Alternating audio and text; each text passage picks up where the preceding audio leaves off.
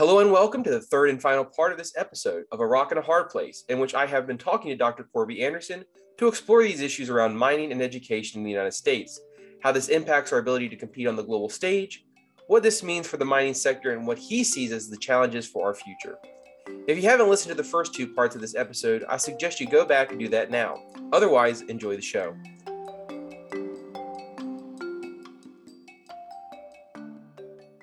From your perspective, why do minerals matter? And I mean, that's a no-brainer for those that are working in this industry. But if you had to tell someone who knew nothing about minerals tomorrow why they matter in a few sentences, what would you say? And that kind of always gives us an understanding of where your perspective is on the mineral and extraction side. Okay, why do minerals matter? Well, they matter because they have built and sustained the type of lifestyle that we like and enjoy and expect, right? So in the case of aluminum or other things, we just have gotten used to the convenience that minerals and metals have provided for us. And there's also, I think, an expectation that that things will not only always be that way, but they will always get better. I mean, you go buy your cell phone, and in 2 years they say, "Hey, it's time to get a new one, and it's improved." And you go, "Oh, I got my new cell phone," or your computer. "Oh, it's got more capacity." Okay, so there's this expectation in the modern world of not only are things pretty good, we take them for granted, but there's always going to be something better, right? Well, all of that depends upon minerals, metals, materials, and even more so these days than in the past. The disconnect is, when you go, if you have still a fossil fueled vehicle, when you go to put gasoline, or in the UK, petrol, in your automobile, usually it's done by you, and you can smell the fumes. You go, "Ooh, that must be oil. That must be from." So you understand the connection, right? There's a connection of yeah, oil comes from the ground. And then when you sit in your home in a nice chair or look at a table and it's made out of wood, you go, "Oh, got it. The table is made of wood, and wood comes from trees. I have some trees in my yard. I understand that." But when you pick up an aluminum can to drink a beverage, and you summarily just recycle it or throw it away or both, the connection of where that came from can be a little vague. And if you don't understand it, you accept the fact that you need it and you like it, but where it comes from or how it got to you, it can be a mystery. And so I think that's part of the problem is, in the Western world, we've gone from being more rural to more urban. And so I think back in the day, people understood where things came from. They understood that if you sat down and had a steak, it came from the cows out in the field, right? And same thing with minerals and materials. Nowadays, you go to a store or somewhere, or even if that, you go on Amazon and they deliver something to you. It's hard to make a connection, and even if you do, people say, "Well, that's great. I need aluminum. I just don't want it close to my house. Can we do it in Jamaica or somewhere?" And so we need to educate people that minerals and metals are the underpinning of our modern society. We're going to be more dependent upon them. If we want to have electric vehicles, an electric vehicle is going to take twice as much copper as a normal vehicle. We have to understand that. And we need to understand that while you don't like something happening in your backyard, abdicating your responsibility for how the minerals and metals are produced, even though you want them, is a bit of a disconnect. And oftentimes, if you do these things in your backyard, they're better for everybody than if you export them to a place where maybe they don't do it as well. But I don't know how you get that message across, When you eat your sandwich and it's wrapped in aluminum, what do you do with the aluminum? Do you recycle it? Probably not. You throw it in the wastebasket, right? Because there's plenty more, right? Well, in 1880, there wasn't. right? I think there was a whole 10 tons produced worldwide, and it was very precious. So, and this is a modern metal. So I don't know. It's a it's an educational problem, I would say, or a perception problem. Okay, so Yeah, no, 100%. I mean, I think it's the time to be alive, and there's a lot of pressing issues that need to be handled. But I think that, in some regards, that's what makes some of this exciting. So I'm wondering, one, how do you get students or get, I guess, the public interested and excited about mining and getting them wanting to get in these fields and come to this Colorado School of Mines? And two, what type of skills should they have or should they be honing in right now if they plan to get into a career? In the extractive side of things or processing. So what are the skills, and then how do you get them excited? First of all and foremost, there has to be an institution available with the capacity to do what you want, right? If you go to the supermarket and you want to buy 400 pounds of beefsteak and your shopping cart only holds 30 pounds, you got a problem. So one of the intrinsic problems we have is that if we're talking about mineral processing, extractive metallurgy in the United States, but other places, is these programs have eroded in terms of number of faculty. Okay, so if the institution that you want to build does not have the capacity, then there's no sense recruiting. I mean, this year I've had 11 graduate students. Okay, I can't take any more. Right, I'm up to capacity. So I can get all the graduate students I want. I don't need any more, and I have to fund them too, right? So there is this erosion of institutions of higher learning, and it's difficult to recruit faculty or convince administrators that you need more faculty if you can find them to sustain these. So the recruitment, as I tell people, that's great, but you recruit them and you have nowhere for them to go. It doesn't make any sense. So that's problem one. Okay, I'm 65 years old. I'm the last faculty member that was hired in our Kroll Institute, tenure track. I'm 65. Okay, so even though the Colorado School of Mines has a history of extractive metallurgy, even they have not put a lot of resources into sustaining it. We would not have a problem recruiting students for one reason or another, and particularly grad students. So that's a separate issue. And I think there's other institutions in the United States and maybe Canada, Australia in the same boat. Now, how do you encourage them? I think once the students understand the true nature of the business and the positive impacts they can have, not only technically and socially, and the amazing financial opportunities that there are, and the global nature of it, it's not too hard to attract them. It really isn't. It's just getting the message out so that they understand and comprehend what's going on. And I mean, the opportunities right now for young people graduating this field are freaking amazing. I get calls for people.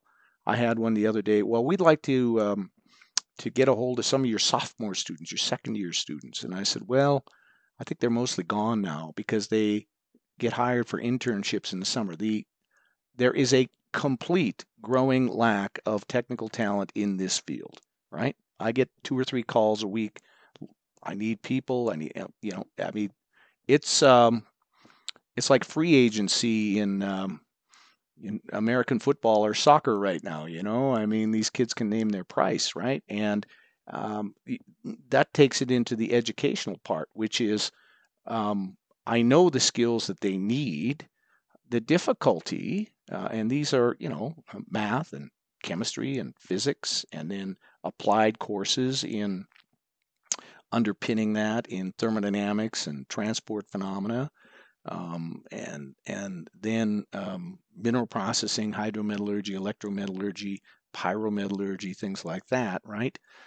With the erosion of programs, they get, unlike our Chinese colleagues, they get an overview of these things, but the depth is difficult to get through because of constraints on either faculty or constraints on timing to graduate them, right? So while they get a flavor these days, it's not anything like the education I got 40 years ago. And maybe that's different. But And so when they emerge, are they ready? Well, that's a question. We need more people.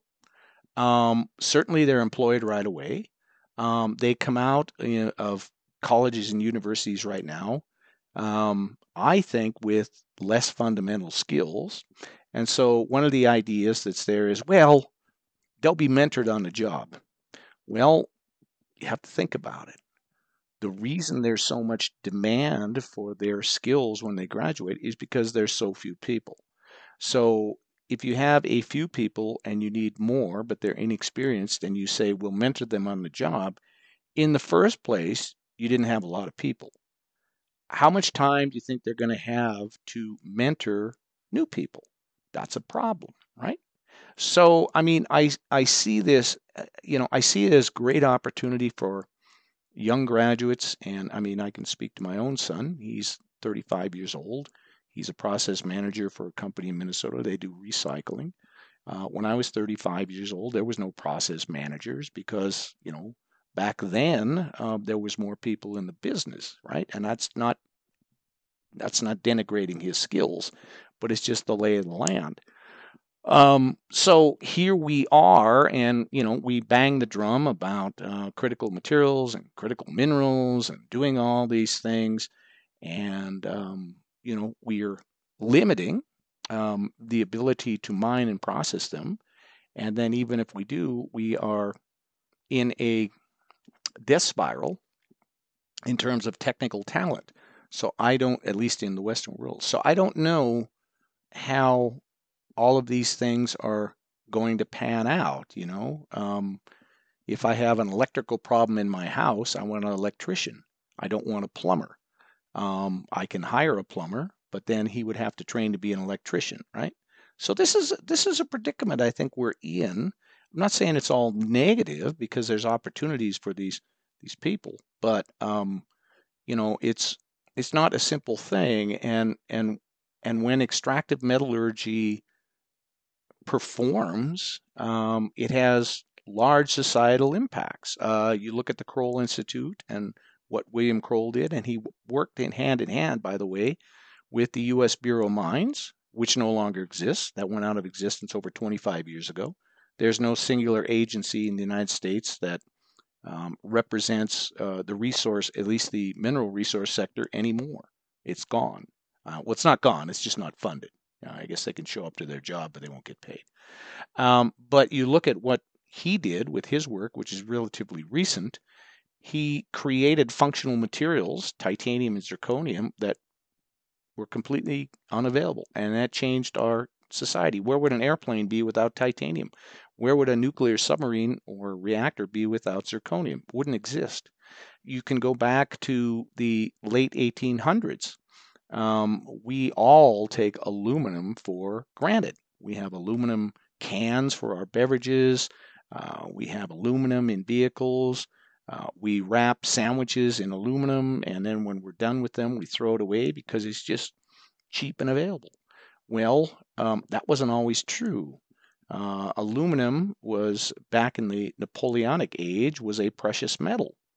And Napoleon used to serve meals to his preferred guests on aluminum dining ware, and it was kept in a safe because aluminum was difficult to process, even though it makes up a large part of the Earth's crust. And incredibly, in 1887, Bayer came up with the process to create purified alumina, and then two young people who were in their early 20s, Hall and Hero, simultaneously, but with no knowledge of each other, came up with an efficient, effective way to reduce it to aluminum metal. And process basically exists today. And aluminum production is the second largest, if you want to call it, metal business in the world, behind iron and steel. And we take it for granted. Huge impact from extractive metallurgy. Huge impact from people who were motivated to look into these things in depth and create them, right? And moving forward, these are the kind of things we need, right? I mean, this morning when I woke up, I saw that the rare earths prices, which are benchmarked, I think, by the Chinese, are the highest they've been in 10 years. And of course, that was the last surge, 2011. And here we are, we're back. We've made some advances in rare earths in the Western world, but there's no separation or production of rare earths or permanent magnets, which is the main product, in North America right now. The world's best and largest rare earth mine, which is the Mountain Pass mine in California, is up and running. And some money from the Department of Defense has gone in to help them. But the materials are mined, concentrated, and guess where they go? They go to China. So we still have some supply chain issues or otherwise, although there has been some inroads. I know that the Mount Weld mine in Australia has been up and running, and they ship things to Malaysia.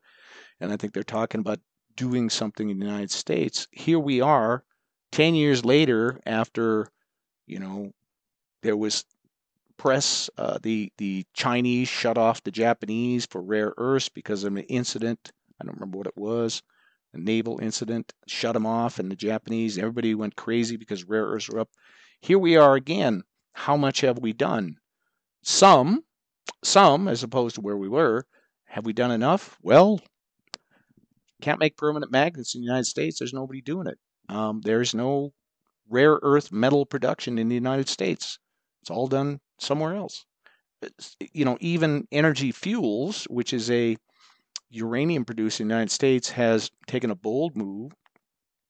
They're taking in monazite concentrates that contain rare earths and treating them and separate them, but the rare earths are not separated, and they're sent to Estonia, which is, a different country. It's more of an ally. And some of the separations are done over there. So we got nothing. And Europe has nothing. So here we are, 10 years later. Prices are back. The Chicken Little is running around saying again, the sky is falling, the sky is falling. We've done little or nothing, right? So, yeah. Yeah, no. Well said. And I could sit here and have this conversation with you for hours. So thank you so much for your insights. Very, very important. In the timeliness of this and the issues that we're going to be facing in the future and the questions we're going to have to ask. Conversations are so critical to that. So Dr. Anderson, thank you so much for joining us today. My pleasure. Maybe have you back for another conversation. It was fantastic. Oh, sure. Thank you for your insights and engaging with us. Right. So thank you so much. Yeah. All right. All the best. And thank you for this opportunity. Thank you for listening to A Rock and a Hard Place. We'll be back next week with some more insights into the fascinating world of minerals and why they matter.